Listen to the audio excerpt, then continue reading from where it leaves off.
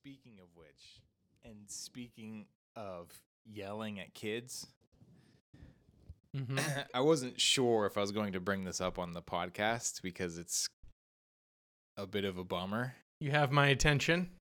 But we were at Busch Gardens this weekend, and we're on our way out of the park. It's like 6:00 in the evening, maybe.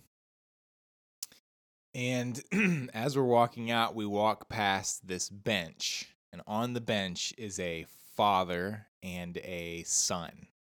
And the son is maybe 10, 11 years old. And the father is 2 inches from his son's face, beat red, screaming at him. Like, as we walk by, I just hear, bullshit! And he's like in this kid's face. And he's like abusive dad starter pack. You know what I mean? Yeah. Like buzz cut. Oh, yeah. Really overweight. Mm. Just exactly what you'd expect, right? Right. And the kid is like also hysterical. His face is red, but he's like crying. He's like, "Boo," and he's like trying to make excuses. And as he makes an excuse, his dad just yells at him again, "That's bullshit!" Just like in his face. And as I'm walking by, I don't think it registered with the girls really, but as I'm walking by, as Julie and I are walking by, we're kind of like, whoa, you know what I mean? Yeah. And then maybe a couple minutes later, we just keep on walking, you know what I mean, sort of mindlessly. And then a couple minutes later, I'm kind of like, should I have stopped and done something? Right? Do I, like, in that situation, what do I do? Like, Yeah. I feel like I feel maybe more useless than I've ever felt in my life just Right. walking by and not doing anything. But, like, what's the alternative there? Yeah. What do? Do you just keep on walking?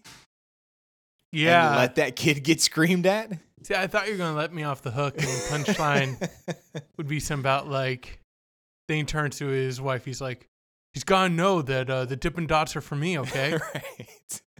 That's the only reason why I come here. It was something about pushing or swinging. He gets the rides. I get the Dippin' Dots, okay? That's the agreement. I mean, that's something that I struggle with, too.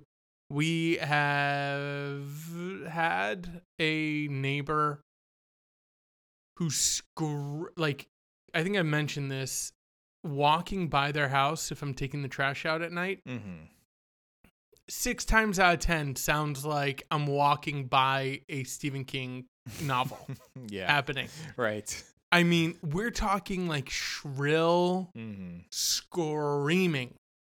And sometimes there are no visible lights on in the place. Yeah. Just a dark house with a woman shrieking. Mm-hmm. And she has 2 kids who Indy will like say hi to. They go to his school. They went to the same after school program. And I've seen her yelling at the kids, and they are younger than Indy. Youngest maybe like 3, the oldest maybe like 5 or 6. And I have looked at the kids, like we've talked to them. I've seen them out with Indy, and like when he would leave after school care when they went to the same place, they'd like run up and give him a hug. There are no visible signs of abuse on them. Mm-hmm. They're both like healthy. They're not, malnourished. And in talking with Elise, there was a man there and then he was gone. And so there was the talk of like, maybe she's screaming at him like on the phone or something, like I can't verify any actual abuse, but out in public, she will yell, like she'll be kind of gruff with them vocally. Mm-hmm. But again, I've never seen any signs of abuse. And I actually ended up calling like a child protective services hotline to talk to them about like what are the steps? Mm-hmm. Because I don't want to number one, an element which maybe this is the point is like, I don't want to assume, you know what I mean? I don't want to be Right. like, hey, knock on your door. Hey, I hear you screaming a lot and yelling at your kids. So I'm just going to assume that you're kind of like a terrible mom. Yeah, but I mean, on some level, that is abuse. On The screaming. yeah. It's not physical, but that's definitely, I see that as abuse. Well, yeah, that was the thing. I talked, so I called this hotline. Basically, they were like, listen, you call Child Protective Services on this woman. Are there any visible signs of anything happening at all? Mm-hmm. And I was like, no, there's not. I can only, attest to the yelling. And we actually talked to our other neighbors to see if they had seen anything. And they were all like, no. And we're like, do you notice the yelling? And they were like, yeah. Their immediate neighbor is older and so she can't hear very well, but she can hear some muffled noises or whatever. Mm-hmm. And so I was like, no. And they were like, well, you kind of need more to go on than that. Right. Or else they either won't send somebody out or they will. They'll do a cursory, whatever, and then just whatever, leave it. So then the only other option was for me to confront her in some way. Mm-hmm. And that was something that I really struggled with. Because in the little bit that we've talked to her, she is not open to talking to Sure. people. She's not friendly for a common greeting, and I can't see her entertaining a conversation about her parenting. Yeah. Recently, she told us that she's moving back in with her mother. Mm-hmm. And so I've basically have used that as like okay, well, she's going back with family. Right. Like, this to me always seemed like an in-house issue where if neighbors can see it, the family sees it. Right. And they have to have somebody who cares about them enough. These kids are, by all accounts, like they're sweet. They're gentle with Indy. Mm-hmm. Somebody is caring in this family. Right? I don't know. Sure, yeah. I mean, it's so, you asked me that and it's like, I've just lived the same question, I honestly don't know. I don't know the answer. I feel like you could make a case of two different ways. Number one, and I don't think this is a cop out because I mean, I've seen it happen with, in a Chuck E. Cheese. I think we've talked about this. Every time we go to a Chuck E. Cheese, or you've been to a Chuck E. Cheese, somebody is in there with an inappropriate t-shirt. Yeah. Right? Like some adult who Yeah. you're just like deadbeat dad 101. Right, like yeah. there he is. And we were at a birthday party and there was a guy walking around with like a very vulgar shirt on. Yeah. And he was being really loud and cursing and everything. And there's a party, my friend's kid was having a party there. And he approached the guy. And I kind of went over there with him just because this guy looked like he, what I mean? I feel like you have to play the game. Mm-hmm. Like you got to go over and force if you're going to talk to somebody Right. like this guy was, right? Yeah. And he was like, hey man, he's like, we have a party right here. You're talking really loud and very vulgar. Can you keep it down or whatever? And the guy like attacked him, like physically went after him in a heartbeat, Yeah. And there's an aspect of like, if I'm with my kids, like my kids are my priority and I don't want to put them in a situation where they could get harmed, like if whatever he wants to go after them or where they're harmed, I'm harmed in front of them. Right. You know what I mean? And I think that needs to be weighed, but I don't think they can excuse, Right. not acting when you see abuse. Right. You know what I mean? But especially when it's yelling, it's like, yeah, what can you say in a heightened situation that's going to de-escalate and not send that guy literally through the roof? Right. Yeah, exactly.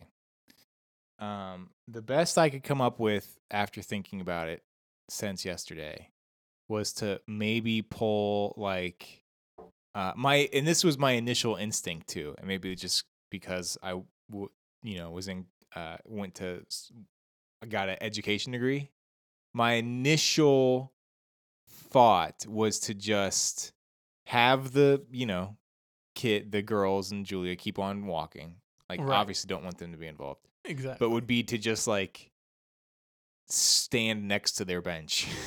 You know what I mean? Mhm. Just like pull the teacher move of like, Right. Be a I presence. know you're cheating on this test, but I'm not going to call you out in front of the entire class. I'm just going to stand right next to your desk. Yeah. But like you said,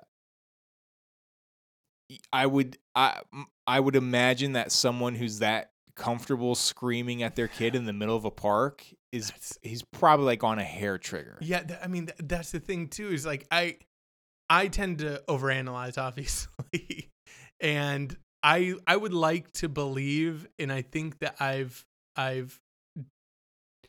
done things in my life that have drawn a line where I've been like, hey, this is wrong. I feel the need to step in some way. Mm-hmm. But I'm generally not that person. But I like to believe that's not out of like cowardice or to save myself. Mm-hmm. I think that sometimes it is about like thinking through what the ramifications of my actions are going to be. My initial reaction might be to like, grab the guy and push him away from the kid. Right. Well, now I've just escalated it with like a physical action against him, you know what I mean? Or whatever it is. So maybe it's better, like you said, to be like, well, let me think this through. Let me stand by them, But then the other thing too is like, if this guy's a raving lunatic, like I don't want to like go and poke him with a stick in any way and get him worse, and make it worse for the kid. Yeah. Like, what is my outcome? It's always my idea. Like, is the outcome for me to stand back and be like, look at me, I did it. It's all about I stood up. And even though the guy told me to F off and got kicked out of the park, like I can walk around feeling like I did, good. Right. And it's like that kid is still going to go home with the lunatic and still get raised by the lunatic. Yeah. You know what I mean? Like, So, I mean, it's hard, but I do agree that like if you see it, then doing something is on average better than doing nothing. Mm-hmm. And I shouldn't overanalyze or else then the situation's gone. Like, I'll see something in a store and then I'll just freeze 15 minutes later. I'll be like, hey, excuse me. And then they're already gone. I'm like, oh. Yeah. Yeah. No, my initial reaction was definitely just like, wow, this guy's really yelling at his kid. I just kept on moving forward like cattle. And then I was just like, oh, maybe what if I just went and sat on that bench? What would happen if I just went and sat next to that guy while he was yelling? That's probably the best thing. I have to say too, and I blame my upbringing. I have been brainwashed by also like, my dad is the king of this man got stabbed for spilling his popcorn, Yeah. Or like this guy got shot for shushing somebody in a theater. Right. You know what I mean? And you're just like, I don't want to give my life to standing up to a screaming lunatic in public. Yeah. But at the same time, that that's not going to happen. And you can't live your life with the idea that anytime you stand up against somebody who's a raving lunatic, that you're going to get killed. Mm. It's a hard brainwash to shake them. Yeah. Okay. All right. Well, thanks for listening. Yeah, I know, man. You really went long on the.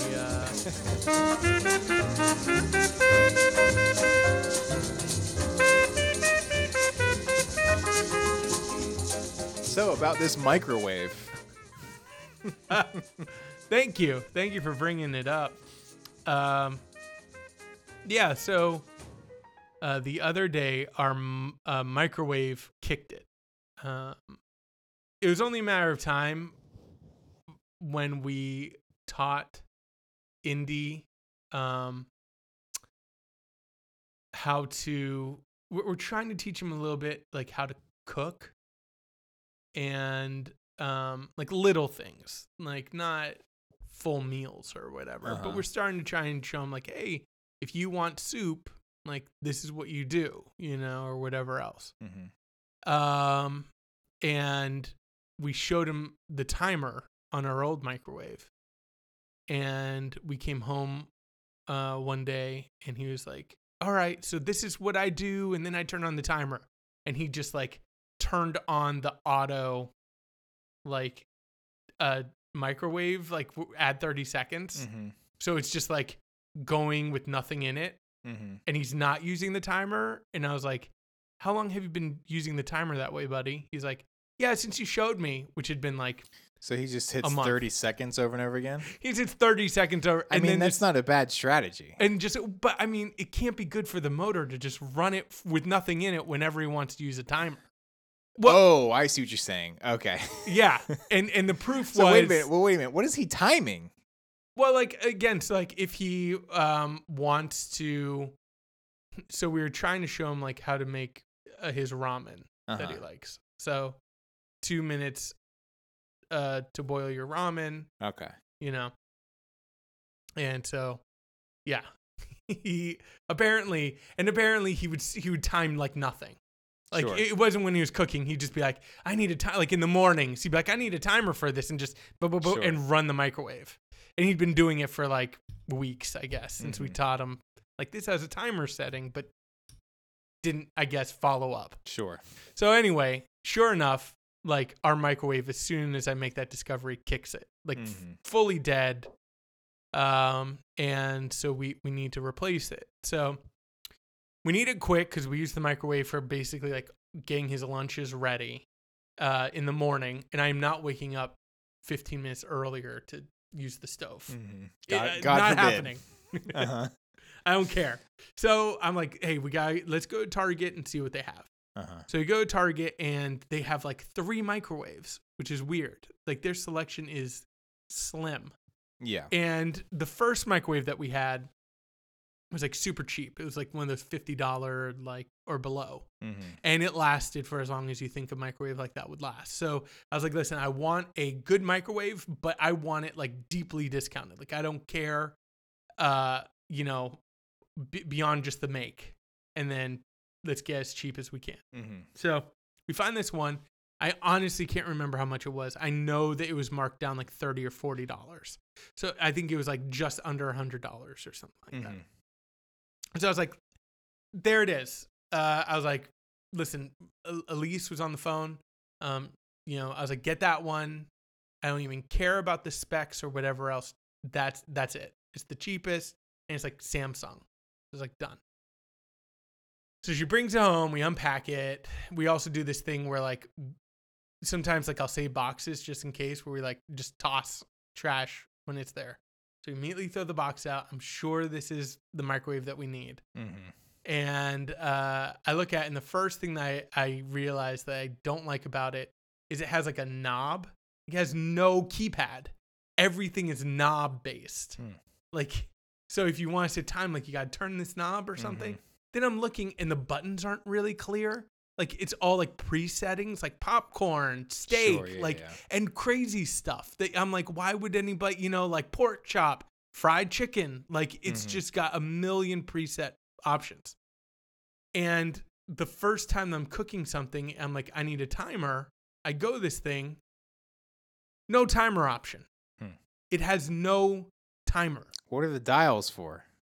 It has one knob. That's it. What's it do? Exactly. I still, on this stupid Is microwave. that the timer? No, there's no timer. I played around with it for a little bit and I couldn't figure out a timer. This microwave has no timer. There's no way. There's no way. There's literally no way that a $10 microwave is at least going to have a microwave. A timer.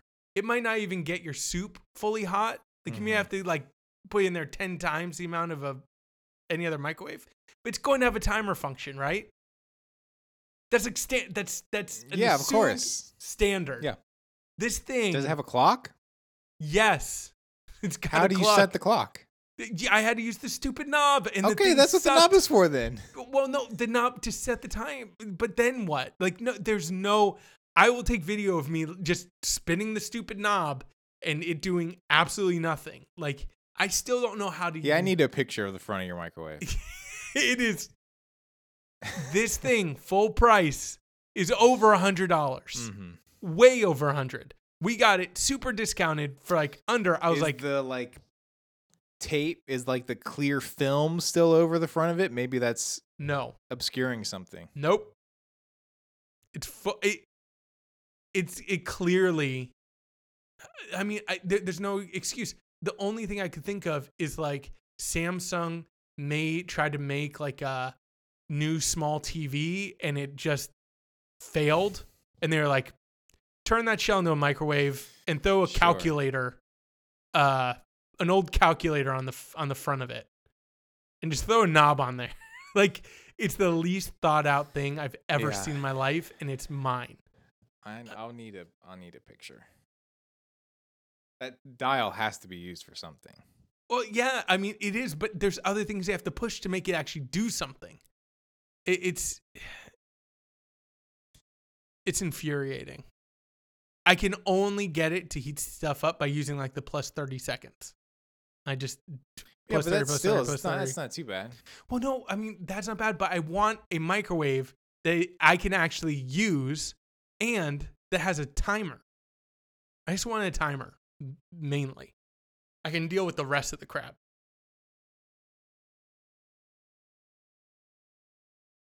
Are you sure you don't? So when you push so I'm looking at it now. So when you push the... Wait, how do you have a picture of my Target's microwave? website. I'm on Target's website. Well, can I come over and confirm that's the one?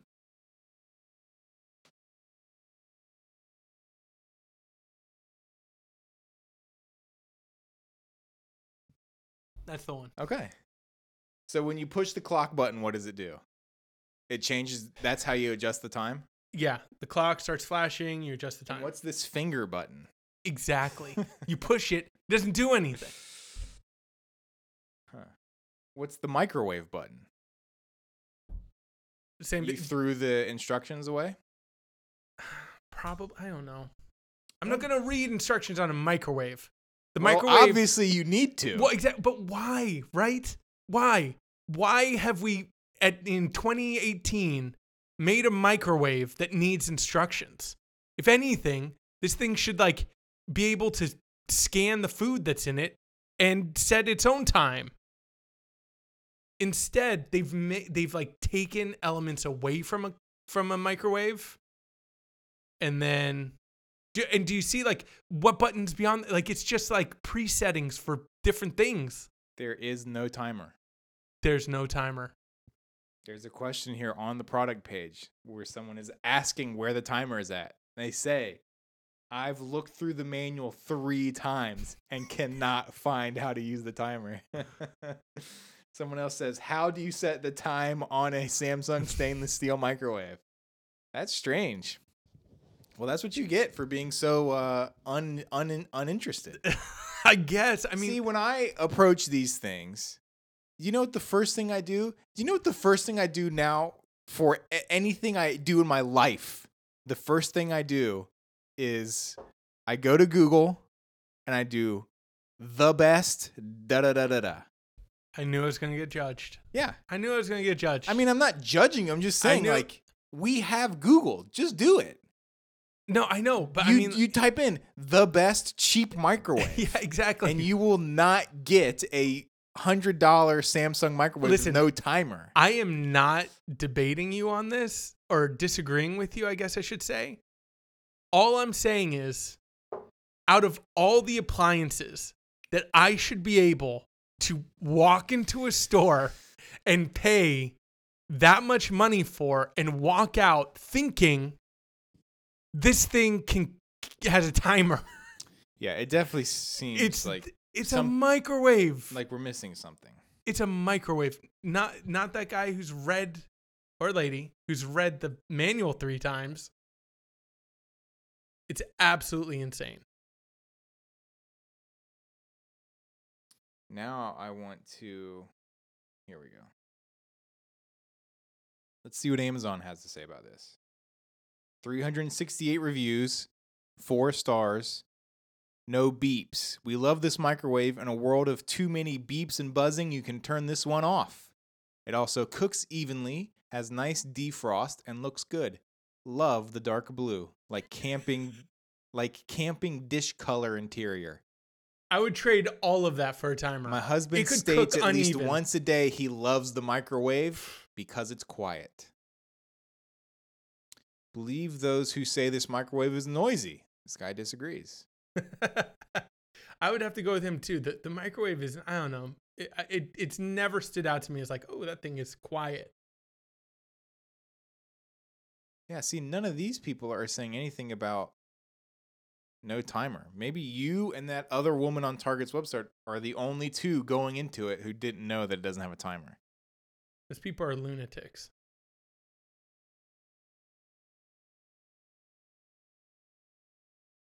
Automatically adjusts cooking time with vapor sensing technology for optimal results. Easy to use dial control always allows you to add or decrease time while cooking, adding convenience and precision. I don't know what that means. But I mean, okay, so what are you ever heating up that you can't just get to by pressing the 30-second button?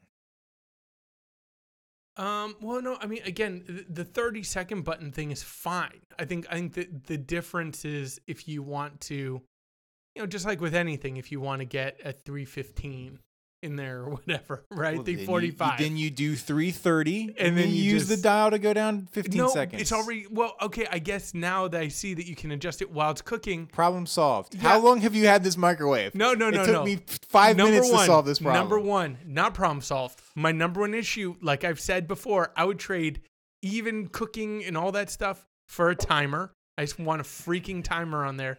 Number two, the dial, if it's already counting down, that means I need to count 15 seconds down as it's going down. 1 second's not going to make a big difference. Oh, so this precision thing is also not going to be able to hit precision if I'm trying to adjust the time because it's constantly counting down as I'm trying to then adjust What does the timer down. do when you open the door? Does it pause the timer or does it reset the whole thing? Does the timer? I don't know.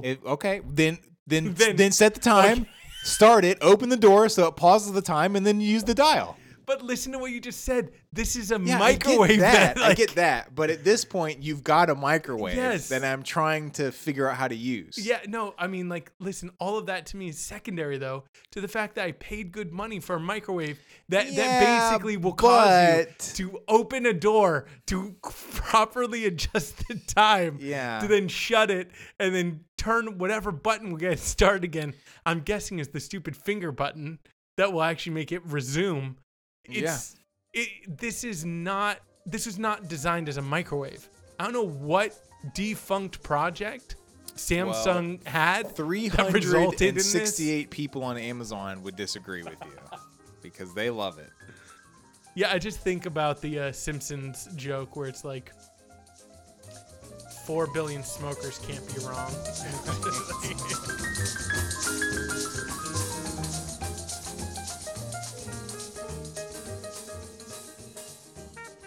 You had some follow-up news on Wild Wild Country. Have you followed that at all or read any? No, I've following actually up? was just thinking the other day that I was surprised at how little sort of noise around it I've heard since it came out. I mean, there's some around there, but I think one of the big things, and I heard this like right after we did our episode, and I wanted to go back and address it, which is that hotel bombing was traced back to like a militant, like radical Islamic group, and not the townspeople. Okay. That was one. Number two, there were some other like they kind of make reference to the guy's article for the Oregonian. In the documentary, it's like a 20-part series that he did, and they kind of just touch on it a little bit. And there were really like, there are other things that cult did that, this documentary left out. Which I had assumed. Like I went in being like, I assume that they're not like putting the full litany of things. And there is something about like, a minor thing where you're kind of like, wow, that escalated quickly with the cult. But in context, and when you see like, especially what they did over in India, it's like, they're not in any way, shape, or form like a good group. You know what I mean? But all of that stuff, and then apparently there's like a real kind of like attempted murder or maybe even a successful murder that they completely passed over. That is like way more like, if you want to go after it, you go after that story, not the stabbing, not the failed stabbing of the doctor. Mm-hmm. But anyway, beyond all that, it just made me think, like, again, I didn't dig too deep into like all the stuff other than to know that, yeah, this documentary cut corners when it came to the cult. I assume that they'd done that. But the point of the documentary to me seemed to be, hey, this cult that everyone is fixated on as being like a bad group or entity is in some ways mirrored in the government that we're supposed to look at as like the pure and, or like the good guys, right? Like there's bad and good, and the government is good and the cult is bad, but it's really more gray than that. That seemed to be the point of the documentary. That point, still stands in a lot of ways. Like if you want to make a documentary that makes our government look more suspect than how generally is perceived, you could make that documentary. So I think what they did was they just shorthanded it, and they're like, hey, here's a story that we can tell that kind of introduces those ideas. So, again, the overall idea to me seems to wash and be like, yeah, I probably agree with that overall idea, but the way that they got there was as, suspect as almost any documentary that we've talked about or that I've seen. I just, you know what I mean? Like, I guess I don't go documentaries looking for like the truth, capital T. I go there for like, what is it going to present me with that's going to make me think? And it's more about like what gets me thinking about more than like, I just, I saw the truth. I need to run out there and tell everybody. Yeah, I definitely came away from the documentary feeling much more like I was being pitched something than anything else. Like, I'm honestly surprised that the follow-up news to Wild Wild Country isn't like, oh, hey, the Duplass brothers are Rajneeshi, and they have been for decades or whatever. And that's why they executive produced this thing. You know what I mean? Yeah, hey, guys, you like our documentary? Hey, contribute to the Rajneeshi Fund. Right, exactly. To keep more content like this coming out. So that doesn't... Hearing stuff like that doesn't surprise me, but it does definitely... take away from the documentary. I feel like it kind of like the same thing with the Jinx. Yeah. And actually it's almost the exact same thing with the Jinx, because it's like it's this documentary series that's just very like slickly made. You know what I mean? It's like almost too much production value for a documentary, where it's like you feel like maybe more of the focus is on how this is being presented, Right. how the story is being told to you, than accurately representing the story. And then when you start to afterwards, you hear all this, oh, well, this is taken out of context, or this has been omitted, and the timeline here was played with and chopped up to make it seem more dramatic or whatever. Yeah, that kind of, as much as I liked the Jinx as well, it left a sour taste in my mouth. So it seems like Wild Wild Country is the same thing. Yeah, I think it's the same thing. I think the overall point still stands, but I do kind of like, it does get tiring a little bit when filmmakers won't address, like, make the documentary you want, but what's stopping you from like contextualizing in like a little screen up front or whatever? Be like, hey, for the full story, like, read more. We have selected certain, elements to present to you, like, this story to make you think about these things, but, whatever.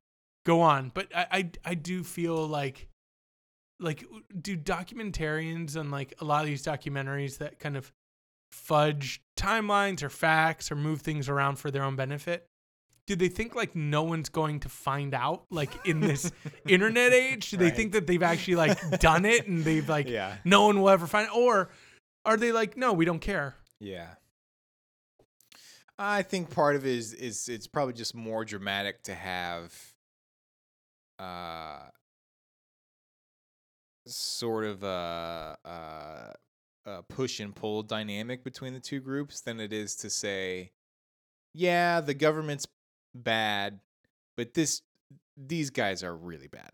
You know what I mean? It's more dramatic. It's more like far-reaching to sort of be ambiguous about it, when really it's not that ambiguous. Mm-hmm. Like, these guys were really bad. I mean, yeah, the documentary opens with them being like, they had to flee India. They literally fled India, like running out of a burning building. Yeah. So, they're obviously bad people. But with that said, they do a really great job of making you consider it. You know what I mean? Yeah. Or they did for me, at least. Yeah. I mean, I still think it's worth considering. I think that's valid. I think after learning that, I will say I'm a little more on your side at the end. Like, I wish that they had interrupted some of the nostalgic musings to be like, excuse me, guys. Like, and there are little things like Sheila saying like there were no STDs in their group, where you just want to be like, that's patently false. Like, can you just admit like that? Like, why is that? Why have you made that any bit of a talking point? Mm-hmm. And no, you probably spread STDs to people. Like, yeah.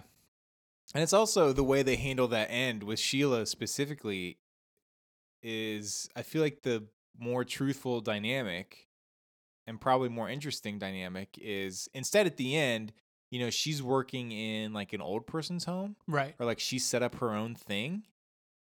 And it's treated more as at least the impression I got was like, like, see, look, she was like good all along. Mm-hmm. Or like she was at least trying, like this is what has been in her heart the whole time. Mm-hmm. When in reality, after hearing that and after sort of being outside of the documentary for a while and being able to reflect on it, I think the truth of it is that maybe she did some like really bad shit for most of her life and now she's trying to make up for it. Exactly. That's probably what I think is more like the truth. Yeah, so I don't know. I really liked it when I watched it, but yeah, once it's over and you have time to reflect and see all that, it definitely falls apart a little bit. Okay. So you wanted to talk about this topic of fandom. So I need you to explain what that means to you. What is fandom to you? So yeah, to try and like, I guess, draw a finer point on it, the thing that made me think about this is also like the in honor of the Avengers that's opening this Thursday. It just got me thinking about,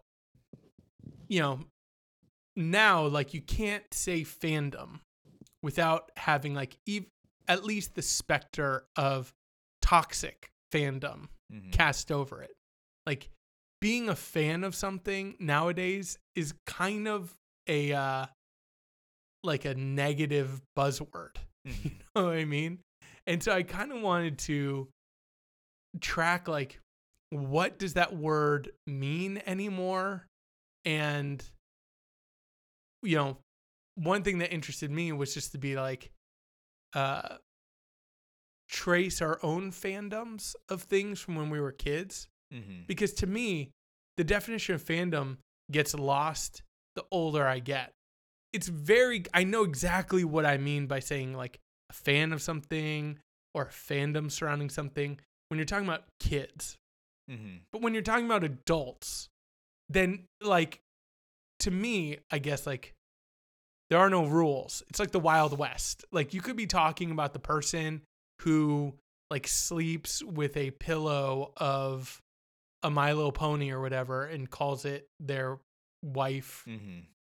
And they literally think that is like a relationship. Or you could be talking about somebody who is like, hey, I called in Friday, gonna see the late show of Avengers, just can't wait, just super excited. You know what I mean? And that person, you're like, great. And then the other person, you're like, what are you doing? Like, Mhm. that's weird. And so I don't know, man. I kind of wanted to look at it and see if I could answer that question, because I don't know what I mean about being a fan like as an adult, Mhm. if that makes sense. Yeah. Well, I think there's sort of two approaches to the word. Like you said, I think the word fan has taken on, and anybody that is uh involved in any sort of like listens to podcasts or follows, news about a something they like, just anybody that's sort of like critical, I guess. Um I think fan has probably taken on somewhat of a toxic meaning, right? Mm-hmm. Like it is bad. But then there's obviously like the just traditional what the word means, which is you just enjoy something, right? Um to me, fan and like fandom, I've definitely gravitated towards the bad side of that. Connotation. So if someone is like, I'm a fan of so and so, to me, that sort of by default implies a lack of critical thinking. So you just automatically judge. Yeah. Somebody said like, oh, I'm a fan of that person. I You're mean, like, I guess it depends you on uncritical. I guess it depends on what it New- is. Yeah. But like for me, what I think of is like the gushing over Robert Mueller, right? That's popped up recently. And like there's a Robert Mueller subreddit. And it's like people are so bloodthirsty to go after Trump and know so little about Robert Mueller. Not that I know a lot about him, but that they're willing to buy into a narrative or like create a but narrative. right, exactly. Around him, yeah. Buy into a narrative. They're not looking. They're not. And I say lack of critical thinking. I don't mean that in like a terrible way, but I mean that in a sense where they're just like, I'm just here for the ride. You know what I mean? They're not interested in the implications that it may have. They're just here. You know what I'm saying? And that's kind of like the same thing that I feel like with the comic book movies and all that. And it's, and again, I've said it before and I wrote it down in our notes somewhere, but to me, I can't get on board with that. That doesn't mean other people shouldn't do that. That doesn't mean other people can't do those things and not enjoy it. But I find I'm uncomfortable with that. Now you're uncomfortable. You're talking about the level of fandom that you see Right. in response to, let's just say, the Marvel universe. Yeah. If somebody is like opening night, they've bought their tickets maybe as soon as they came available to purchase. That level of fandom is what you're saying that you have no connection with at this point in your life. That you just don't see that. Now, I mean, I get it. And I was probably at that point with something in my life, but I'm just not now. Yeah. I think a better example too is like the Kanye stuff, right? So Kanye's recently allegedly said some really dumb stuff. He put some dumb stuff on his Twitter for sure. You can see that, right? And to me, a fan of Kanye are the people who are on the forums, who are on the Kanye subreddit right now, and who are doing their best to justify everything, every single thing he said. With that being said, I'm also not like ready to condemn. I'll say this: the stuff he put on his Twitter, really dumb. And to me, that is like hard pass, right? Like I imagine that's going to be really hard for me to later on, if there's an explanation or if he has some rant or something, for me to be like, okay, that makes sense. Right. You know what I'm saying? But I wouldn't rule that out. I mean, that's happened before with some of the stuff Kanye has done. And I really like his music. But to me, a fan is a person who sees that and is opposed to that and is willing to jump Excuse through it. hoops to excuse it. Yeah. Yeah. So, I mean, I think one thing that I want to maybe help delineate what we're talking about too is to talk about maybe something that you're a fan of. So you Sure. are a fan of The Best Show. The Best Show, exactly. And so that is something where you listen to two shows that Tom Sharpling puts out, right? Mhm. So if Tom Sharpling does something, you're at least going to give it a shot. Yeah. You have purchased, memorabilia Mm-hmm. from his show, and you support or are open to supporting like a Patreon or whatever to Mhm. keep his show going. So all of that is like you are a fan. Sure. But what distinguishes that level of fandom from like the fandom of like the Avengers? Is it just that you can't identify with the thing that they are being a fan of? Or do you identify that what certain people are fans of is more toxic or potentially toxic than something like The Best Show or Tom Sharpling? Well, for me, it's hard to say because, first of all, I haven't watched the Marvel movies, right? I saw Iron Man 2 and Oh, like God. the first Oh, I think Thor we've covered movie. this. And You that's saw, like, it. The worst. Right? Well, okay, yeah. Well, I saw the first Iron Man, which I didn't like at all. Right. And I saw the second one for some reason. And then I saw Thor. And I think that's all I've seen of like the Marvel movies. But for me, the first distinction is that I at least believe that I'm capable of still remaining critical of Tom Sharpling and of The Best Show, right? Like, I don't go out of my way to justify things that he does that I don't agree with. I don't feel like I've compromised any of my beliefs in listening to The Best Show. So is it the like you don't have skin in the game? Like other people will put skin, heart, soul, like they will just sign the deed over of their whole entire personhood to whatever they're a fan of and be like, you now control like my money, you control my interest, you control everything.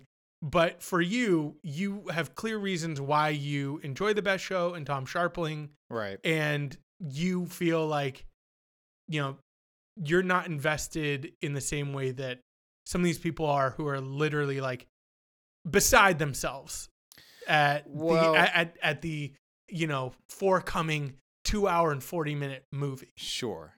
But the problem I have with that, and again, haven't seen the movies, so I'm sure someone could be like, oh, well, I actually do get something out of it, is I can point to moments in The Best Show, maybe not moments, but I can point to aspects of myself that I feel like the Best Show has improved my life, right? Like it has made me look at things differently. Mm-hmm. It has forced me to grow and to expand and to reconsider opinions. And I believe that it adds a value to society outside of just being purely a distraction, which is what I'm imagining the Marvel movies to be, right? Again, haven't seen them, Right. but the ones that I did see, I didn't get much out of them. And I honestly, it just seems like Yeah. So let me put up. they're largely a distraction. So let me speak in defense of that. Sure. Okay. So, and again, look, I'm saying this is for me. Like I Right, said, I'm right. sure people can go see the new Avengers and come out of it and be like a better person. I was enriched. Yeah. Right. So but I'm not getting that out of those movies. Right. So, I mean, first thing I want to say is like, I'm not about placing a value judgment on something. Like, if somebody enjoys something, then like enjoy it to Sure. its fullest and make no apologies. I think that's understood. I think you agree with that too. To an extent.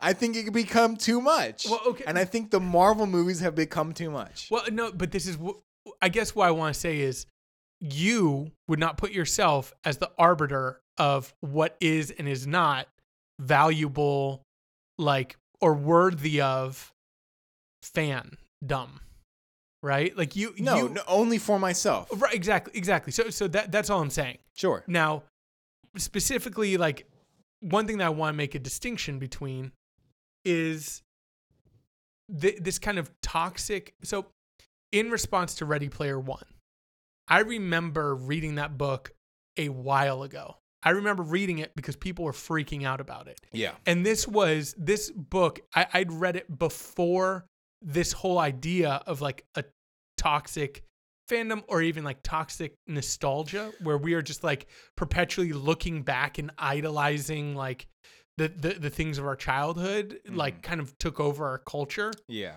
And I hated that book.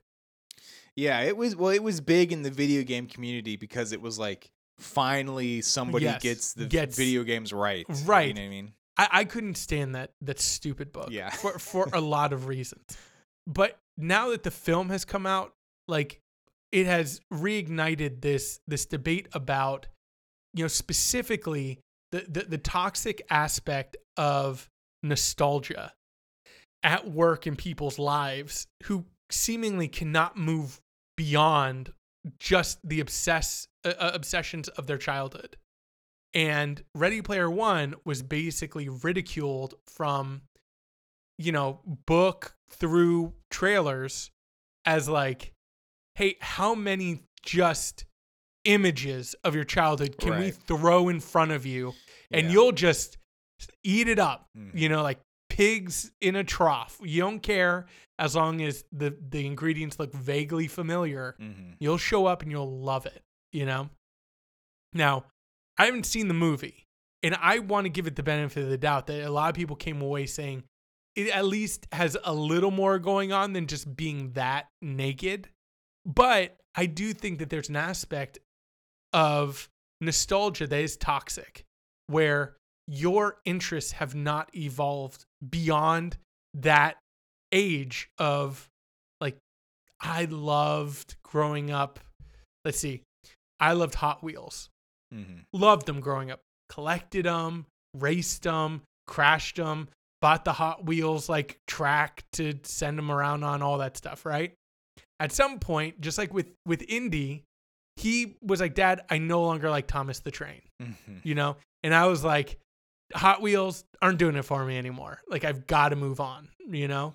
And I think that there is something that where I might look back and when I see Indy, when he got in Hot Wheels, I was like, oh, Hot Wheels.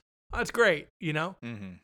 I don't want to see an Illumination animated film about Hot Wheels. You know what I mean? Like, I don't want somebody to try and read like cultural, you know, meaning into Hot Wheels and serve it back to me. Like, that is representative of a time in my life that I have aged past in an appropriate way, you know, that even if I want to collect Hot Wheels, like now as an older person, it's my collection, and that relationship I think is different than the rabid fandom that we see at work with like some of the toxic Marvel people that are not able to move beyond their relationship to that as like, this is life. You know what I mean? Like, my connection to this is like fueling my identity in some way versus like, no, I now have a proper understanding of these things as a 36-year-old looking back, and my interest is appropriate to how I've grown and matured and aged in relationship to these things. I think it has to change, right? I should not be rabid in my obsession with these things in the way that I was when I was a kid, and I had the time and my brain was blank enough to like have room for all that stuff. Like, what else am I going to fill my 9-year-old brain with than Hot Wheels? You know what I mean? I'm not learning algebra and, you know, political theory 101. Like, I have a whole lot of downtime to see how many warheads I can shove in my mouth. and then crash some cars together. You know what I mean? So I think nostalgia is at play in a lot of the toxic aspects of this. But I don't think that discounts the idea that like I can approach Marvel with a healthy kind of recognition of my childhood.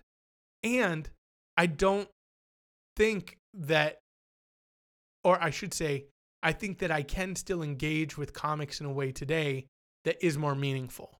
I think that, comics have aged, to like, so I read the last Vision comic that got canceled, and I found that like really intriguing as an adult and enjoyed it. Even the Hawkeye, I read some of Hawkeye and enjoyed it.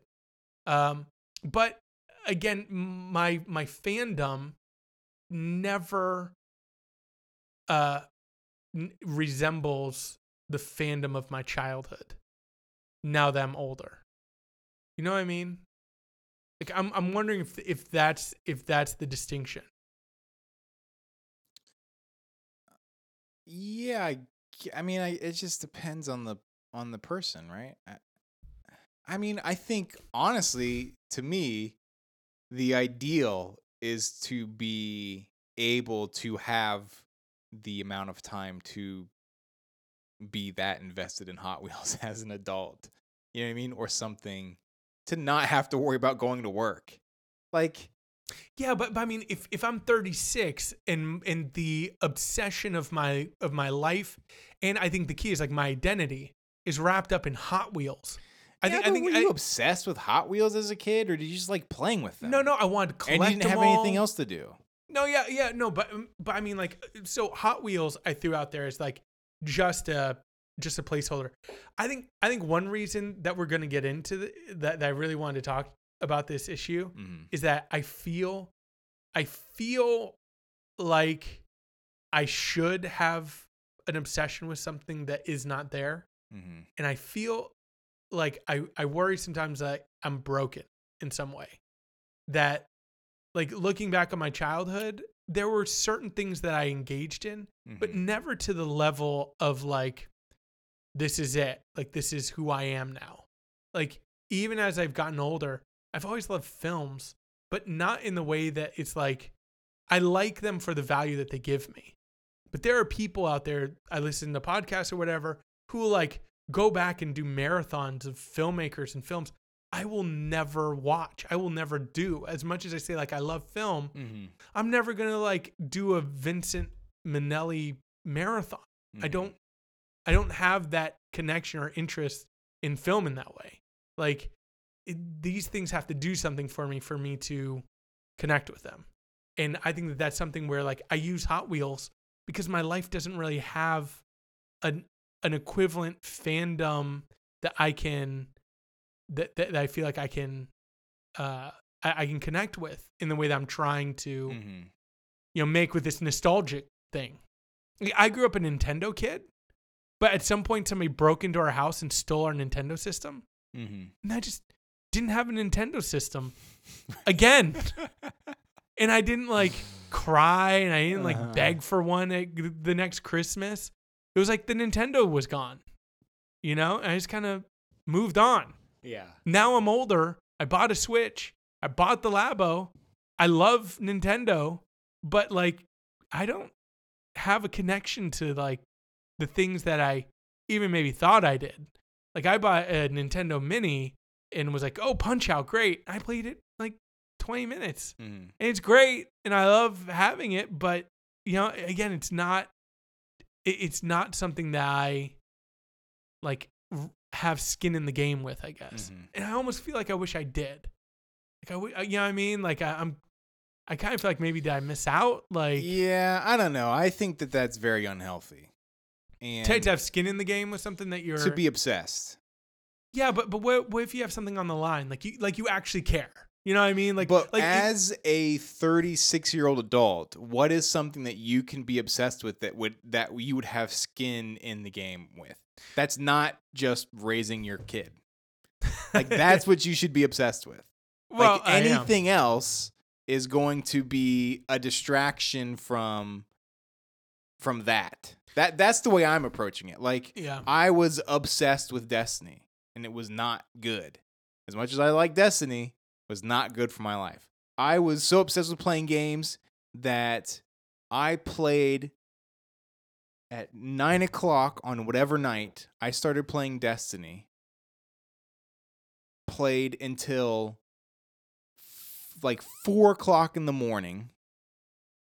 I'm 34 years old at this point, right?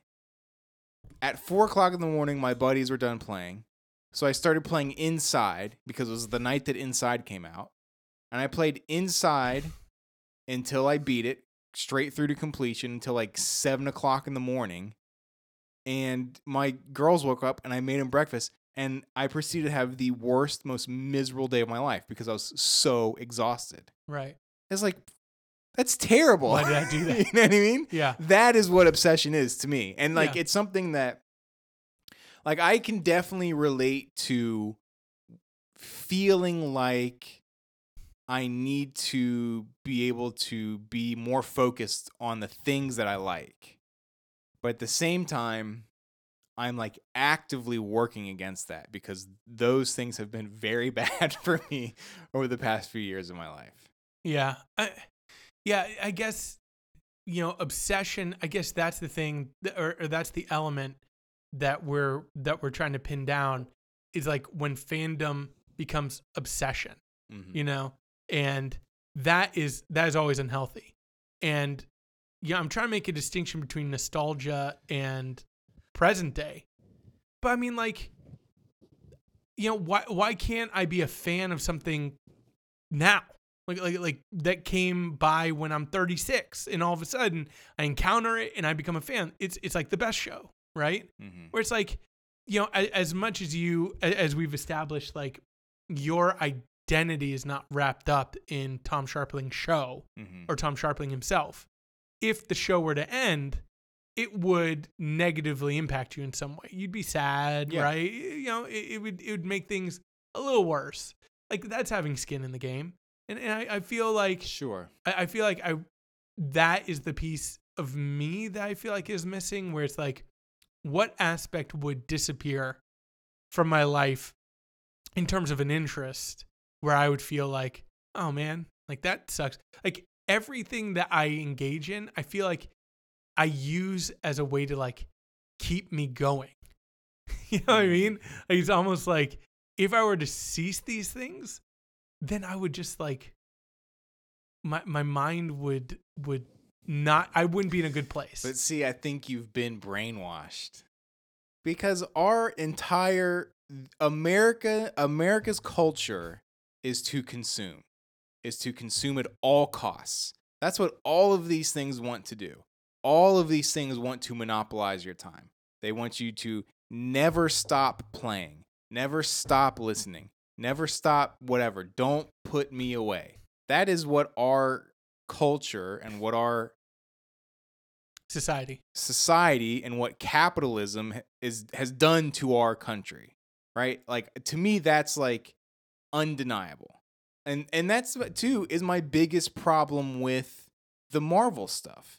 The Marvel Cinematic Universe is I don't have an issue if you like comic books and you want to watch comic book movies. What I have an issue with is I have to read this comic book. I have to follow this Netflix series. I have to follow this Hulu series. Oh, there's also a cable show that I have to watch. Right. Oh, there's also a ABC show I have to watch. Marvel just launched their first podcast. Exactly. Now there's podcasts. Oh, there's a movie coming out, and then in 6 months there's another movie coming out, and it's like what? Like, give me a chance to breathe. Like I dislike it just for that reason. Just because how much time they want me to put into it, it makes me dislike it. Yeah. Well, I think that's also maybe something that we can touch on. Which is that. So again, like I'm trying to like step through this and like create a clear line of thought. I think you need to go through and start cutting out everything. Well, okay. Here's the thing. We agree that you at any age can be a fan of something. That is totally fine, right? Even things that you don't identify with as being valuable, somebody else can find value in it and be a fan of it in a way that is healthy. Whether that is Marvel or golf or running or politics or whatever it is.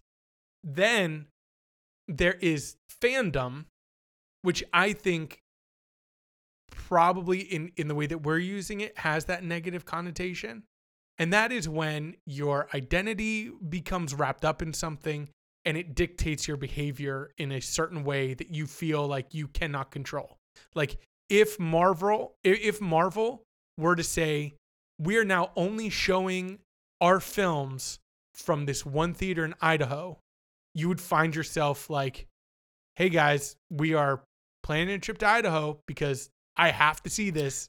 And there would be people who would be like pissing and moaning, but they'd be buying tickets to Idaho to watch that film. That's too extreme for me, though. To me, the line is way before that. Well, no. I'm trying to make a point of like the most toxic side of it, right? Okay. And backing up from there, that I think that corporations generate fandom. Corporations in a lot of ways, I think, will overlook the toxic aspects of their fandom if the fans are like driving purchases for whatever that they create. Mm-hmm. So, for example, Deadpool. I mean, that's the prime example to me. Deadpool. What about Deadpool? Deadpool's like his whole attitude is like anti-corporation, or his whole attitude is like anti PC, like making fun of everything. It's like one of the biggest corporate movies of all. You know what I mean? It's like this is a multi-million-dollar project. Yeah. What I love about Deadpool is, to me, it seems like it's the crap. It just left my head. I had a perfect analogy for it. Dang it, I'll come back to it. Okay. Anyway, no, the thing that I was thinking of for representation, is, a corporation, deals. It's how people deal with fans who come out in mass against like a female character, mm-hmm. right? Oh, Star Wars, you just made the main character a female to meet some quota, blah, blah, blah, blah, blah. We're going to make a petition. We're going to pass it around. We're all going to go online. We're going to vocalize our displeasure with all these female characters or whatever. And in response, Disney, who's paying for these Star Wars movies, will say like, we appreciate the passionate fans that we have. We believe that we are making the right choices for that's like the tone of the response that will be for people who are clearly misogynistic. Mm. It's like, they are not passionate fans. If somebody's getting furious because you've changed the gender or the race of a character, they are not passionate. They are toxic, mm-hmm. and you as the corporation should come out strongly against them and be willing to say things like, the people who have stated their displeasure in our decision to make this character whatever decision they've made are not fans of this project or of this thing. And they won't say that because they know that those people are ticket buyers. Well, exactly. And so and they also aren't doing, they're making the decision to make the character female. That is purely a business decision.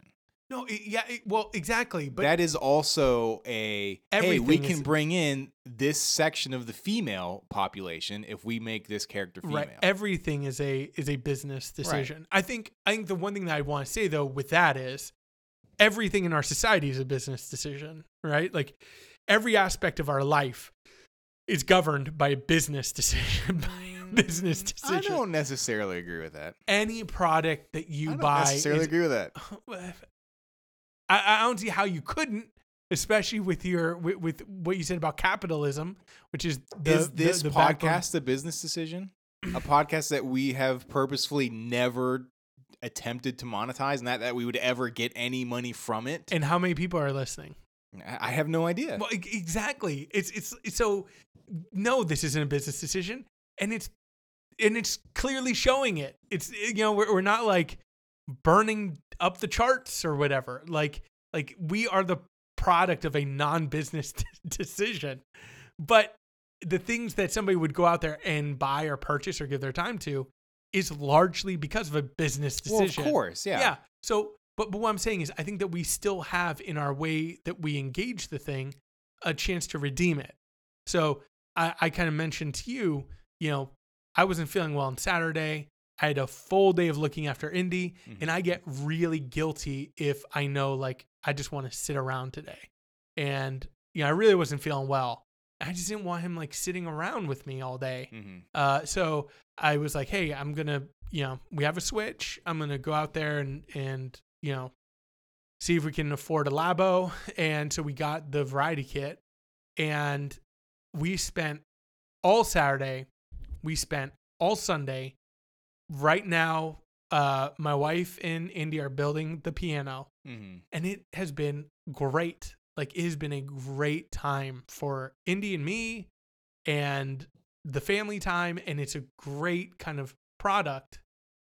That was a business decision, right? Sure. Like Nintendo would not have greenlit Labo if the whole selling point was like, hey, this will lose us money, but it will generate great family time. And I just think that it'll be a net positive on the world, and we need to make it. Yeah, they're like, no, how can we make this profitable? Then we'll greenlight it. Yeah, I don't have a problem with, like, selling stuff, right? I don't have a problem with, like, the idea of somebody making something, mass producing it, and then selling it to people.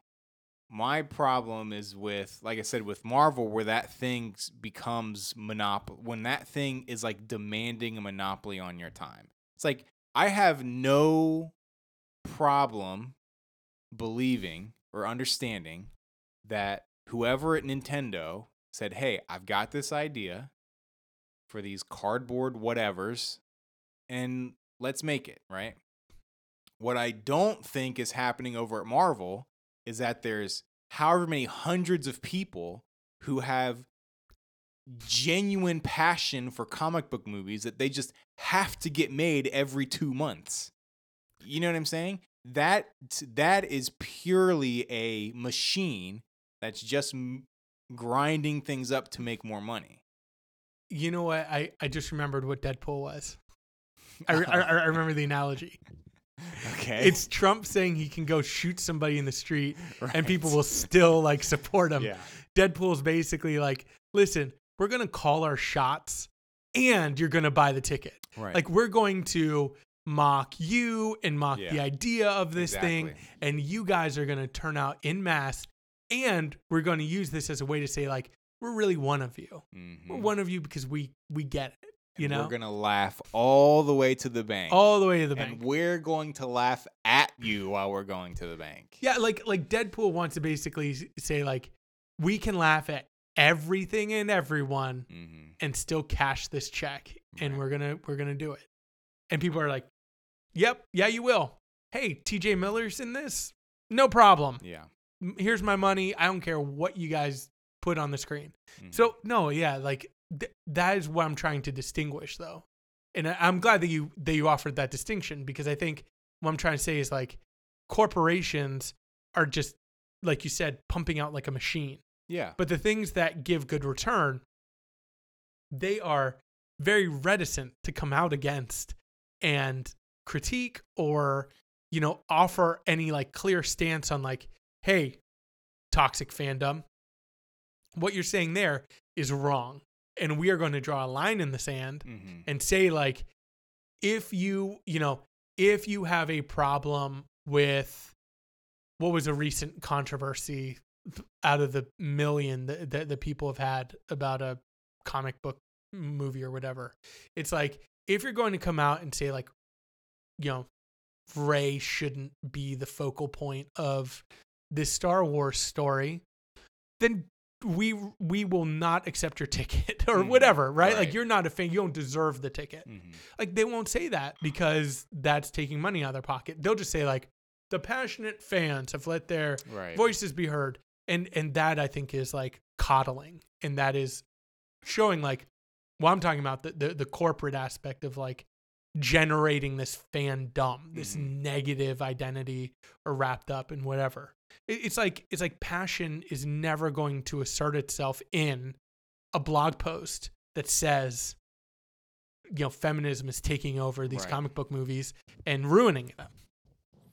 Or it's not going to say get your politics out of my movies. Yeah. Like no fan of something would say that.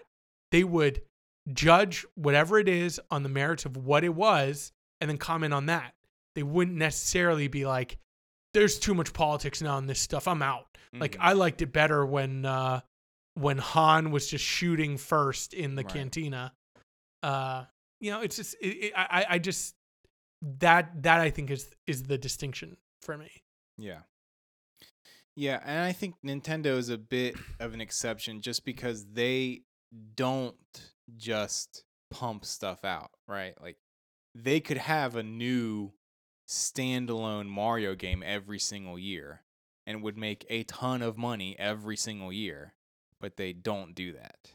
I mean, there are, like, the, like, sort of side games that they do, the sort of lesser titles, but you know what I'm saying? Yeah. Same thing like any of their major titles. And it's kind of the same thing with Tom Sharpling. Like, if he's going to do something, then I know He's that thought he's about going it. to do it because he wants to do it, not because he's trying to capitalize on whatever. You know what I'm saying? Yeah. So that's probably one of the bigger influences on me on what I'm going to spend my time with. And going back to that, I was listening to, there was a New York Times video that came out this week or last week with Malcolm Gladwell, who not a huge fan of. Yeah. But anyways, it was like why Malcolm Gladwell challenged LeBron James to a foot race or something like that. So it was like, it was on the NBA subreddit. That's why I watched it. And I started watching it, and first of all, it opens up. If you can get through the first 5 seconds of it, you'll be able to get through the video because it opens up. It's the most pretentious, worst. The host opens up, and it's like, these two guys in a room, and they're talking exactly how you expect them to talk. And he's like, you recently made one of the bravest declarations I've ever heard in my life. He's a guy saying this to Malcolm Gladwell. Yes. Oh my gosh. And then Malcolm was just like, And the guy's like, you challenged LeBron James to a foot race. And I was like, oh my. But anyways, I watched the whole thing. And it got to a point where he was saying something which is, not revolutionary at all. Something that you've probably heard a million different people say a million different times. But he was like, we don't have time to daydream anymore. We don't have time to ourselves anymore. Right. That's been something he's been Right. on about. Yeah. So I decided to sort of take that to heart. Well, actually I didn't. I mean, it's something that I've thought about for a long time because a lot of my time is at any given second I'm thinking about or making a decision about what I'm going to be consuming next, whether it's a TV show, a podcast, a video game. What am I going to do next that's going to serve as even a slight distraction from what I'm actually doing, right? Driving to work, riding my bike to work, walking the dog, doing the dishes, doing work at work. You know what I mean? Yeah. So I decided to slim down the podcasts on my list. I'm trying to listen to more books. I'm trying to read more books.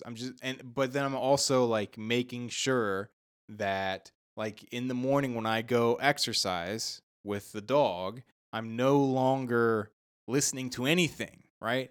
I'm just running without listening to anything like a psycho, right? Yeah. Which is a weird experience. Yeah. But at the same time, it's like I'm trying to give myself Space. Mm-hmm. I think that's part of it. And I think a lot of that feeds into this idea that like I'm just not satisfied with anything. And there's so it's like an infinite amount of hashtag Stuff. content Yeah. that you can listen to, that you can, absorb. Yeah. Well, I think the one thing that I'll say is I found myself recently like trying to find evidences of like healthy fandom of people that are going beyond just like, I like this thing, to people who are like, I have part of my identity wrapped up in this thing. Like, this is who I am. So I think it started with like watching speedruns. And so like, I play Cuphead or whatever. And then you just hear like, I mean, we kind of talked about this, like this guy beat all the bosses without getting hit or whatever. And you're just like, well, I want to see that. Like, I want to see somebody who, not just to see it be done, but then like to think about all the dedication and work it took for this person to get this good. And to in some ways like, like be awed by that. Just like you would with like a professional athlete, like I like professional sports too. I like NBA, NFL. I like baseball. But then it started like moving into, a little bit of like streamers, watching people like stream PUBG. And then like weirdly, like certain things of like reaction videos where I'll just like find myself like wanting to see people like react to the news of something, and just be like, oh my God. And knowing that like they know the camera's on them, but I just want to see somebody like react like in a hyper positive way about something like maybe stupid. Yeah. And in some ways I found that like comforting. And part of it, I think, is the fact like I don't have that, things don't get released and I can't contain myself and I yell. But I mean, you just said it yourself. That stuff is not real. Well, yeah, I mean, some of it's not real. Nobody does that. I think that there are some people who like on the genuine stuff. So, okay, for example, this started with the Red Wedding. The Red Wedding. Videos of like people who didn't know that they were being filmed and they were reacting to like the Red Wedding. Right. That there is a level of reaction that's genuine that when you see, you're like, oh my, like it's still attainable in this messed up world. Somebody can still watch a bunch of characters be killed on a TV show and be like, my mind is absolutely blown. I remember reading it in the book and being like, that's crazy. Yeah.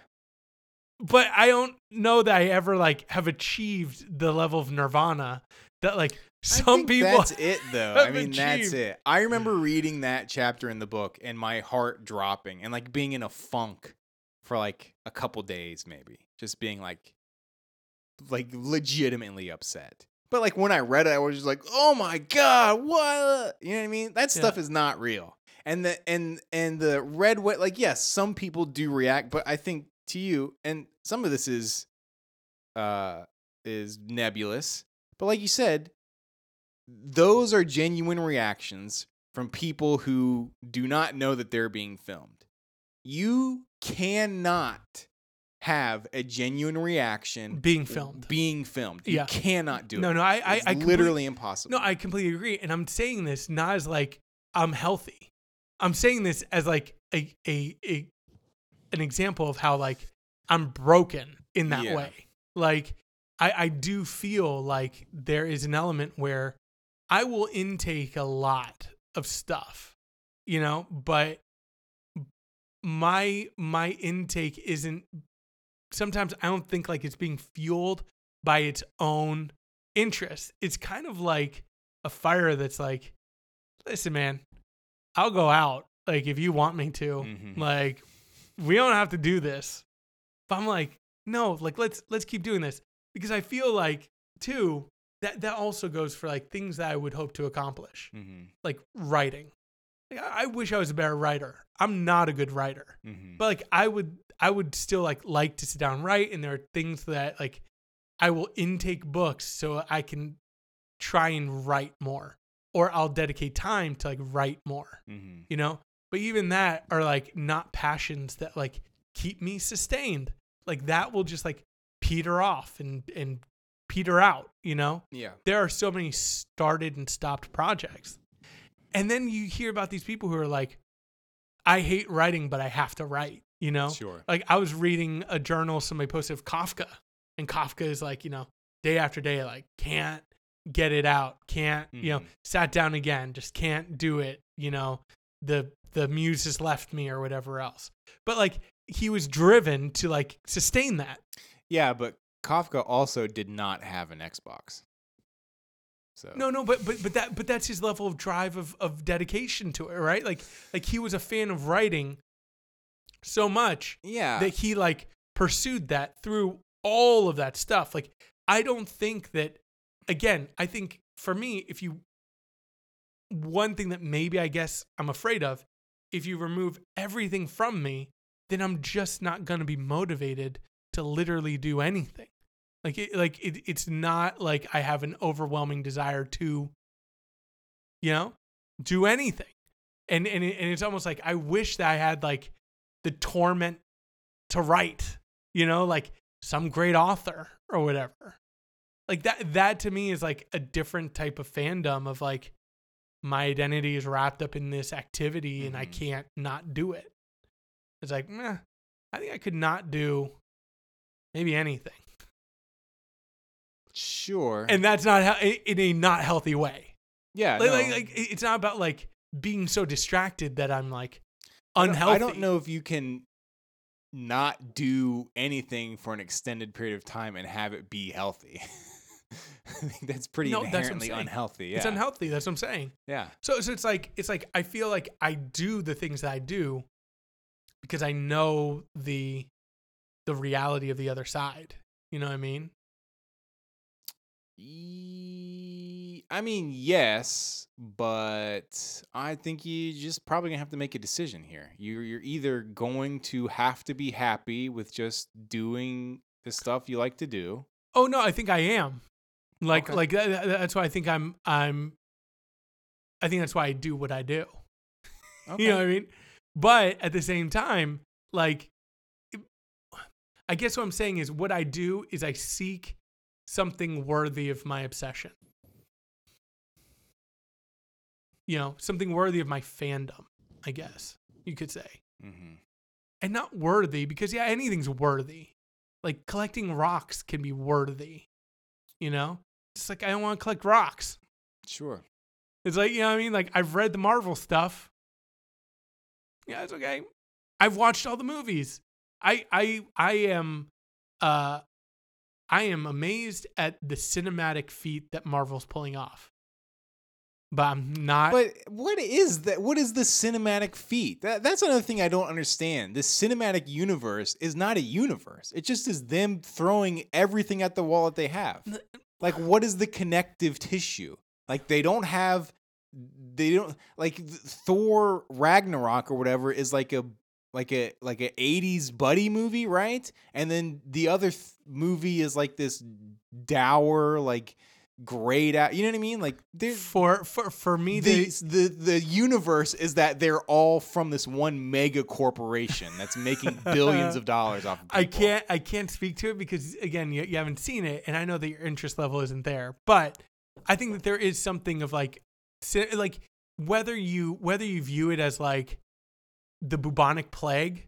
At some point, you look at the bubonic plague and you're like, man, that virus is really doing something. Mhm. Like, wow, go for it, bubonic plague. Like, so you know what I mean? Like, again, it's doing almost, you could argue, the maximum of what it could do. And whether you view that as like a net positive or whether you view that like you do as just a naked capitalist cash grab that is fleecing people of their time and money for inferior products. Well, I mean, that's not how I view it. That's how I view it for myself. Like, Yes. if you enjoy it, go for it. I'm that's just your articulating. thing. But I can't do it. I'm articulating. I think your perspective. Then either way, I think that there's something. Just. I'm trying to find the right word because I don't want to hyperbolize here. It's just impressive. Mm-hmm. That's what I will say. Is it impressive though? Let's just agree to disagree that okay. that I think it's impressive in some ways, negative or positive. Okay. But yeah, so I mean, I don't know if this rambling conversation made sense. Did it make sense to you? I have no idea. Sure.